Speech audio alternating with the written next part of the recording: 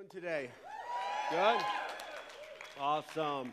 My name is Andrew. I'm the lead pastor. For those of you who do not know me, I want to welcome you. I want to welcome everybody that is watching us online right now. Hey, thank you so much for tuning in and staying connected to Passionate Life Church. We have people that are watching us right now in New Mexico, in Arizona, in Texas, in Florida, Vermont, Nebraska, all over the United States. So thank you so much for tuning in and staying connected to Passionate Life Church. All right, we kicked off a brand new series last week, and before we get into it, I got a couple things that I just want to talk about really quick. One, you just watched the Embrace video. There is a table in the lobby to sign up, and now listen, the reason why we do these special things in our church, whether they're conferences or a VBS or a worship night, isn't so we can be famous in Littleton or in Colorado, or we can, we can have a national audience. The reason why we do these things is for the people in this church, okay? That's why we do them. You are our first priority. And if you are a lady and maybe you just started coming to Passionate Life Church, I want to encourage you, sign up for this conference, okay? You're going to laugh, you're going to cry, you're going to meet some new friends, you're going to bond this weekend, okay? And so I want to encourage you, man, sign up. This is for you. This is our way to pour into you, to disciple you, to encourage you during this time. And so again, as your pastor, I want to encourage you to sign up today if you haven't. It's going to be one of these weekends that you won't forget. You're going to make some lifetime friends.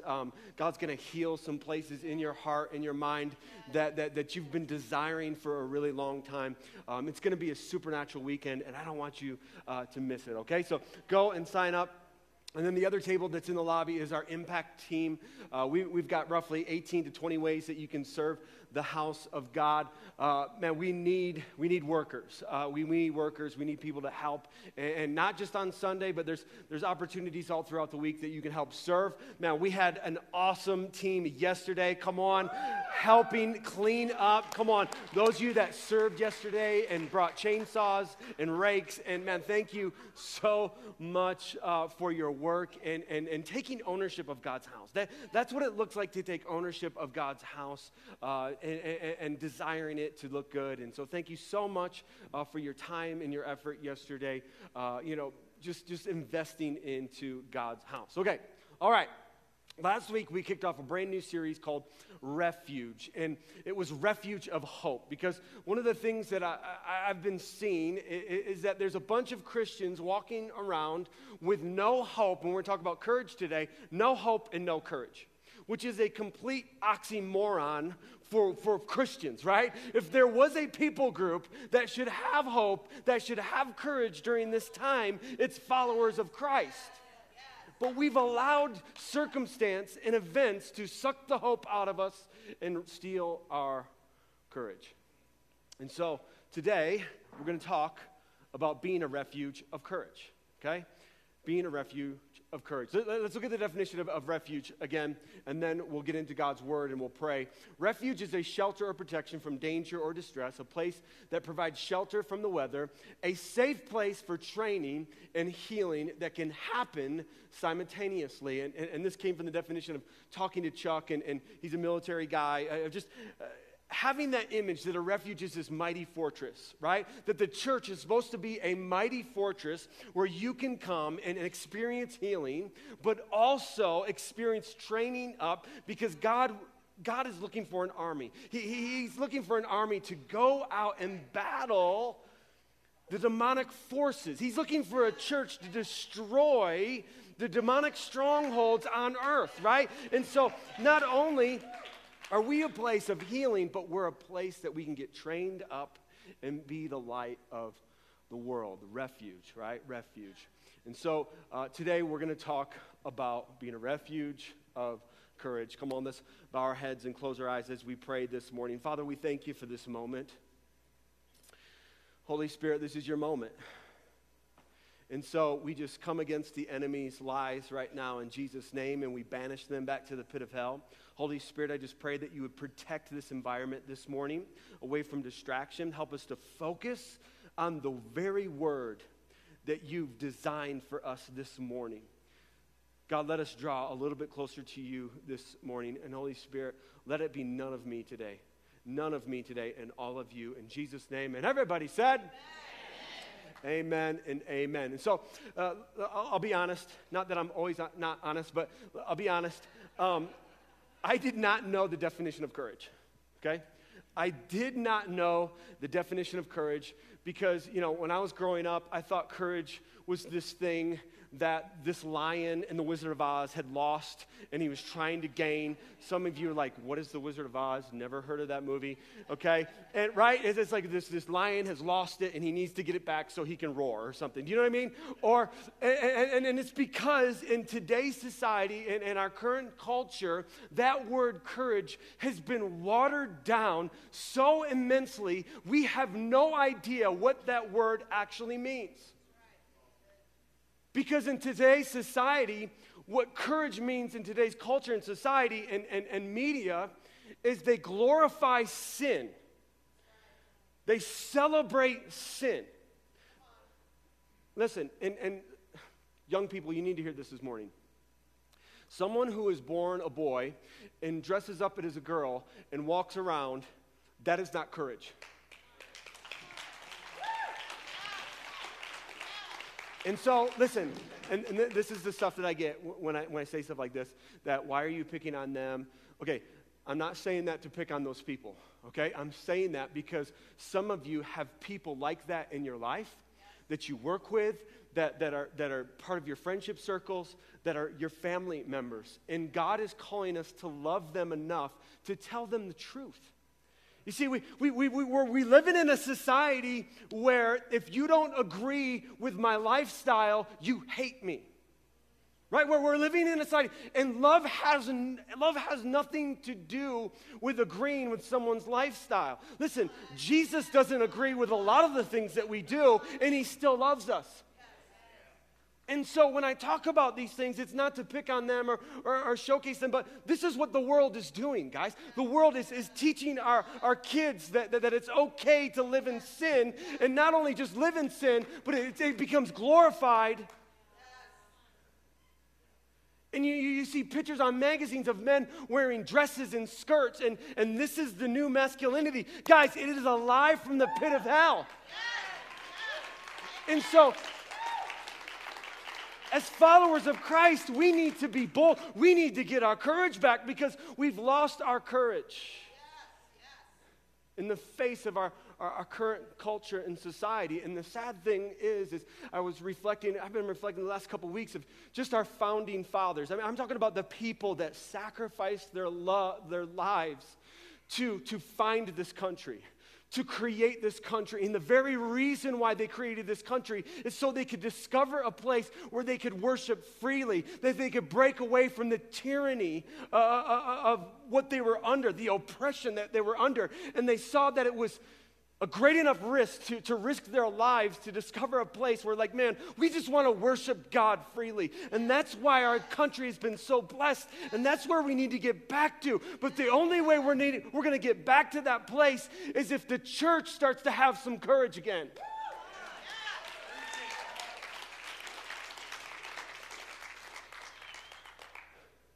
And so we need to get our hope back, right? We focused on getting our hope back last week, right? And so today next week too, we're going to talk about courage, okay? Because today is all about losing our courage, how we've lost our courage. And if we can understand how we lose it, and then next week we can understand how we get it, okay? So let's look at that definition of courage. And listen, as we read this definition, as we're reading this week, Christians are the only ones, followers of Christ are the only ones that can actually have real courage, okay? And I'm going to show that to you as we read the definition. Let's read it. Courage. I'm going to read it, and then we're going to break it down. The quality of mind or spirit that enables a person to face difficulty, danger, pain without fear. Okay, so let's look at it and say. The quality of mind, right? Who has the most quality of mind on the planet? It's the person that has the mind of Christ. Listen, you can't have a better mind than the mind of Christ. It has nothing to do with intelligence. It has nothing to do with that at all. Having the quality of mind is having the mind of Christ, and Christians are the only ones that can have the mind of Christ. The quality of mind or spirit. Come on, you want to talk about quality of spirit? We've got the Holy Spirit. We talked about him for 5 weeks, right? So, someone who has courage has to have the mind of Christ and the Holy Spirit. Because it is the mind of Christ and it's the Holy Spirit that enables a person to face difficulty, danger, pain without fear. And so what's interesting about this definition is that we literally cannot develop courage without difficulty, danger, or pain. And so maybe, just maybe, the difficulty that you're in today, maybe the pain that you're in today, maybe the danger that you feel today is so that you can develop the courage for tomorrow. Because we literally cannot develop courage without these 3 things. And then the last thing is without fear. Followers of Christ are literally the only ones that can live without fear. Because perfect love casts out all fear. Where does perfect love come from? God. You can only experience perfect love through God. And so, literally, the definition of courage is describing a follower of Christ. And so, God has us in this place where he's trying to develop courage in us. And so, we are going to come across situations where God is asking us to be courageous so we can develop that courageous spiritual muscle that God has placed inside of us. Amen? So last week we were in Psalms 39, and today we're going to be in Psalms 40, and we're going to be talking about David again. And last week we talked about how David lost his hope, right? And so David was, specifically in these passages, he was having an affair with Bathsheba. He had her husband go to the front of the war, and essentially he had him murdered. And then he didn't tell anybody for like a year, okay? He's keeping this secret. He didn't want to give up this affair. And so he's living this way for almost a year until Nathan the prophet, comes up to him and says, bro, what are you doing? And then he confesses, okay? And so in verse 40, he's still struggling with some of these things. And specifically, he's struggling with his courage. Let's go ahead and read it today. And I've got 3 points today, and all 3 points come from this passage this morning. He says, Lord, don't hold back your tender mercies from me. Let your unfailing love and faithfulness always protect me. For troubles surround me, too many to count. My sins pile up so high, I can't see my way out. They outnumber the hairs on my head. I have lost all courage. And so what made him lose courage, right? Like, what's making us lose courage today? And so today I've got 3 ways we lose courage. 3 ways we lose courage. Point number one. We focus more on our troubles than we do on God's faithfulness. We focus so much on all the negativity and all the bad things that are happening in our society, in our culture today. We just focus on that. We focus on all the difficulty. We focus on the struggle. And what ends up happening is we literally forget how faithful God is to us. The very nature of who God is, the very character of God is faithful. John 1:16 through 18. From his abundance, from God's abundance, we have all received one gracious blessing after another. For the law was given through Moses, but God's unfailing love and faithfulness came through Jesus Christ. No one has ever seen God, but the unique one who is himself God is near to the Father's heart. He has revealed God to us. Okay, and so what is John saying here? John is saying here, literally, the evidence of faithfulness in our lives is the life of Jesus. That God sent his only begotten Son to die for us, to be humiliated, to be crucified, to live a life. Like literally, everybody left Jesus. I mean, just think about this. Everybody left Jesus. He was by himself. And here is God in flesh. God put flesh on.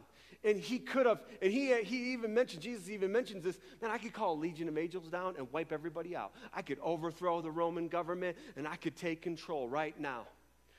Why does Jesus not do that? Because he's faithful. He was faithful to the mission that his Father put him on. He was faithful to endure the cross. He even calls it was his joy to go to the cross, to be beaten and bruised for our sin and our iniquity, to be crucified on a cross. Like that displays, the life of Jesus displays God's faithfulness to you and me. And so, when we focus so much on troubles and problems and issues in our life, we have the tendency to forget how faithful God has been to us and how faithful God wants to be to us. And what ends up happening is when we get into this place where, man, we just think our troubles are so much higher and so much more powerful than God, and we forget that, man, God's faithfulness, that's literally who he is. That is his character. Point number two, second way we lose courage. We allow our sin to separate us from God's mercy and unfailing love. We serve a God of mercy and unfailing love. We serve a God of mercy and unfailing love. And so God's mercy and unfailing love is always there for the taking. It is us. We're the ones that separate ourselves from God's love and mercy. We're the ones that choose to walk away from God's unfailing love and mercy. So, how do we do this? How do we do this? How do we allow sin to separate us from God's love and really suck the courage out of our lives? We do this by not willing to change our behavior. And we talked about this last week. We're just not willing to change our behavior. We're just like, and I talked about last week that we love our sin more than we love God, and we just want to stay in the condemnation. We just want to stay in the sin, and we don't want to change our behavior. And so what happens is we end up grieving the Holy Spirit by the way we live. And some of you are like, what's that? Okay, what is grieving of the Holy Spirit? Well, just think about that word grieve. It means sorrow. It means to become sad. I mean, you think about people that are grieving, they're usually grieving something that has passed away, something that is left. And literally, the Holy Spirit, we can grieve the Holy Spirit by the decisions that we make in our lives. And so I'm going to show you today, I got 3 separate points. It doesn't count in my big points, okay? These are small points, okay, of how we grieve the Holy Spirit. Because we need to understand that this is attached to courage, okay? Us grieving the Holy Spirit is attached to how we live our life. Ephesians 4, 29 through 32. The Apostle Paul says this, "Do not let any unwholesome talk come out of your mouths, but only what is helpful for building others up according to their needs, that it may benefit those who listen. And do not grieve the Holy Spirit of God, with whom you were sealed for the day of redemption. Get rid of all bitterness, rage and anger, brawling and slander, along with every form of malice. Be kind and compassionate to one another. Forgive each other, just as in Christ God forgave you." So, point number 1, how we grieve the Holy Spirit today. Side point number 1 is with our abusive and foul language. And the word that's used here, right, the Greek word that's used here is it speaks of something that's gone rotten. And guys, this is a good reminder why we don't curse and swear, okay? We all need that reminder because I think we have the tendency, because our culture is so foul, every movie just has swear words and just inappropriate things in them. And our workplaces are just so filled with people with foul and abusive language. We need to be reminded why we're separate, why we're set apart, why we don't use these types of words, because literally it is rotten to the Holy Spirit. Okay, so think about this, okay? And I think we've all experienced this. Someone who's a close talker and has bad breath. Okay? Do not nudge the person sitting next to you, okay? It's not time for that. When you're talking to a close talker and they have stank breath, right? Like, what is your reaction, right? Like, what is your reaction? Your reaction is to, right? When we use foul and abusive language, it is pushing the Holy Spirit away from our lives.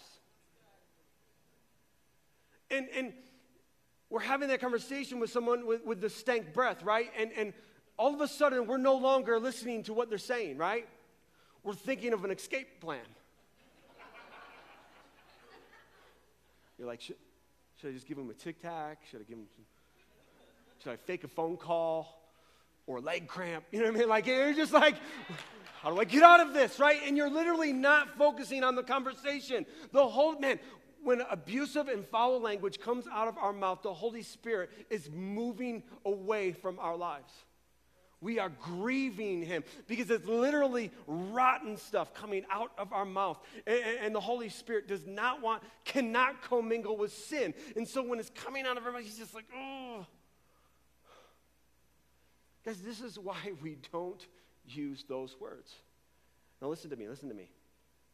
When you're in an environment and they're cursing and they're swearing and they're using those abusive language, right? Inappropriate language, inappropriate jokes, and you walk away, that takes courage. You see, God is trying to develop our courage. Are you going to be set apart? Or is there going to be something different than you, in you? Or are you just going to be like everybody else? You're going to talk like everybody else? You're going to act like anybody else? Because that does not look like a follower of Christ who takes up their cross, right, to follow Jesus. And yes, it might be uncomfortable. And yes, somebody might say, hey, bro, why'd you walk away? Why did you just walk away while we were having a conversation? It takes courage to say, you know what, I just can't be in that type of environment. I just want to remove myself from that. That takes courage, right? And that's what God is trying to do. He's trying to develop our spiritual courage muscle in us. And he's going to give us situations where we can develop that. All right, the second one is bitterness. Bitterness. Let's look at the definition of bitterness. Bitterness is a resentful spirit that refuses to be reconciled. Bitterness grieves the Holy Spirit. It's that old saying where it's like you taking the poison, expecting somebody else to die, right? Holding on to bitterness. And you know what I mean? It's just like, and we talked about this last week, right? Forgiveness. Holding on to unforgiveness and bitterness affects us, and it affects the Holy Spirit in us. And sometimes God is not asking us to reconcile with that relationship. Sometimes he is. Sometimes he wants us to reconcile with that relationship where we ask for forgiveness or we forgive them in our heart and then we reconcile. But there's some relationships that are toxic. There's some relationships that are abusive that God does not want us to reconcile with, but we still have to release the bitterness somehow. We still have to release the bitterness somehow, and maybe it's saying that you need to go to them and forgive them and create boundaries and all of that, or maybe you just need to go to the Lord and just have, maybe you need to come to the prayer cove today and have someone pray for you for the bitterness to just release it off of you, because it's our bitterness that grieves the Holy Spirit in us. It's this sense of unforgiveness. And it sucks the courage out of us, because it takes courage, what? To ask for forgiveness. It takes courage to ask someone to forgive us or to forgive someone who's done something really bad to us, right? It's developing a spiritual courage muscle in us. All right, number three, fits of rage and anger. Fits of rage and anger. Rage speaks of the person who is easily angered and who raises their voice, shouting and screaming. Now listen, I get this a lot. Well, Pastor, I just have righteous anger. You yelling at the news and cursing the news out is not righteous anger, okay? You screaming in your car because someone just cut you off is not righteous anger. I remember several years ago, probably about 6 years ago, Jude was 4. And he was in his car seat in the back, and I was driving, and this person they almost hit me, right? This person almost hit me. I've got, Jude in the car, and I was just like, I can't believe this person who's probably from California almost hit me.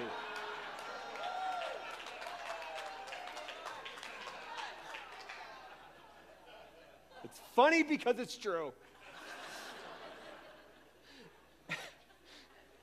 And I just lost it, right? I just started, honking my horn and just like pounding my steering wheel and just flipping out. Like I was just flipping, just lost it on this person. I've got my child in the car. I can't believe you almost hit me because you're an idiot. You know what I mean? And after it was just like settled down for a moment, and then I hear this little squeaky voice from the back seat. Daddy, why are you angry? I was like, oh. What am I doing? I'm teaching my son that it's okay to be crazy in a car. I'm teaching my son that rage is okay as long as it's confined in a car and you're screaming at someone who's from California. Do you know what I mean? It's just like, what am I, you know what I mean? And man, the conviction of the Holy Spirit. And man, our rage and our anger pushes the Holy Spirit away from our lives. It grieves the Holy Spirit. Guys, listen. We're going to talk more about this next week, but we can speak the truth in kindness, in love, and compassion. We don't have to be rude or nasty. It's God's kindness that leads people to repentance. It's God's kindness through us that lead people to repentance. And so we don't have to be rude or nasty or angry and have fits of rage. It's literally the opposite. The Holy Spirit's like, man, I can't commingle with that. I don't want to have anything to do with that. And so listen, there's going to be situations, right, that just set you off. Maybe it's your family. Maybe it's your coworkers. Maybe it's some friends that just set you off. They know how to press those buttons, okay? And this is going to be an opportunity for you to develop your spiritual courage muscle and walk out of the room. Go take a walk. Go count to 10. Go do some push-ups. I don't know. Don't allow that spirit of rage and anger to well up in you and take control over you, because it can do more damage than good. And so whenever you feel that, whenever you sense that, man, guys, go pray, go walk, go take a break. But don't let rage and anger take over the situation and hurt friendships and coworkers. And guys, it's not worth it, okay? It's not worth it. And it grieves the Holy Spirit. The Holy Spirit is just like, man, I can't commingle with bitterness. I can't commingle with anger. I can't, that foul language, I can't be in the presence of that. And guys, we need to be reminded, I need to be reminded of these things, because we just get caught up in a culture that everything's acceptable, everything's fine, everything's good. You know what I mean? And we just can get we can get desensitized from what the Holy Spirit is actually trying to speak to us, that we're supposed to be people that are set apart. We're supposed to be different. Talk different, act different. We're supposed to be different. All right, number three. Third way we lose our courage is our problems and our issues blind us from the future God has for us. David says, my sins and my troubles piled up so high, they blinded me. My sins and my troubles have piled up to the point that they've blinded me. Guys, did you know that this is Satan's plan, is to blind people? Like, this is his very plan. Paul talks about it in 2 Corinthians 4, 3-4. Let's look at it. He says, if the good news we preach is hidden behind a veil, it is hidden only from people who are perishing. Satan, who is the god of this world, has blinded the minds of those who don't believe. They are unable to see the glorious light of the good news. They don't understand this message about the glory of Christ, who is the exact likeness of God. And so, what ends up happening is we end up focusing on the bad news instead of the good news, and the troubles and the issues and the difficulty starts to pile up in our lives, and Satan is always trying to blind us from the hope and the future that God gives us. You know, God has a great future for all of us. It's not us who stops that future. Or it's not God who stops that future. It's us that stops that future that God has in store for us. God wants to lead and guide our steps. God has purpose. God has a plan that he has already written for us. It's our disobedience. It's our rebellion. It's when we grieve the Holy Spirit that we begin to stop walking that future that God has in store for us. God is faithful. God loves us. God's got a plan for our lives. It's Satan who tries to blind us and to keep us in the dark from the great things that God has in store for our lives. I want to end with this passage this morning. And we're going to read it from the King James Version. It's from Proverbs. And I grew up reading the KJV. And I don't know, whenever I read it now, I always feel like it helps to read it in the voice of Yoda. It just really resonates, okay? Let's go ahead and read it today. Proverbs 29:18. Where there is no vision, the people perish. But he who that keepeth the law, happy is he.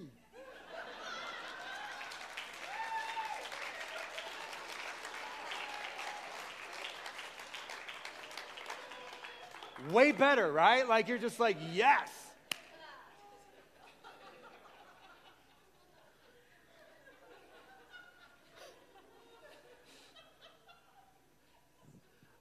But this is Satan's plan, that we would be a people, that we would be a church that would have no vision. Why? So we could die. Satan wants the church to die.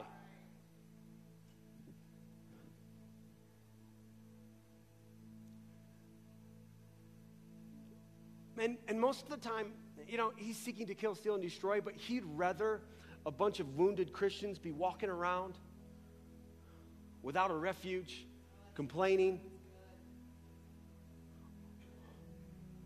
than a bunch of dead Christians that are martyrs, that stood up, that had courage.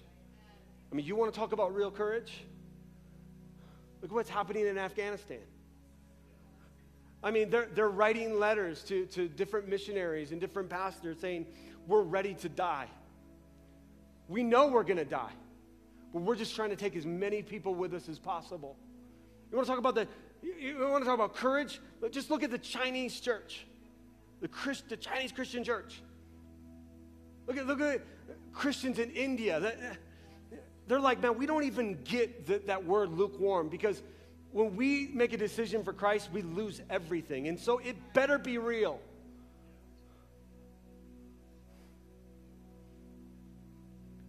And we won't post a scripture on social media because we're worried about how it's going to make that unsaved friend feel, that they might not like the post. We're worried about bringing our Bible into our workplace and reading it during our lunch break because someone might say something to us.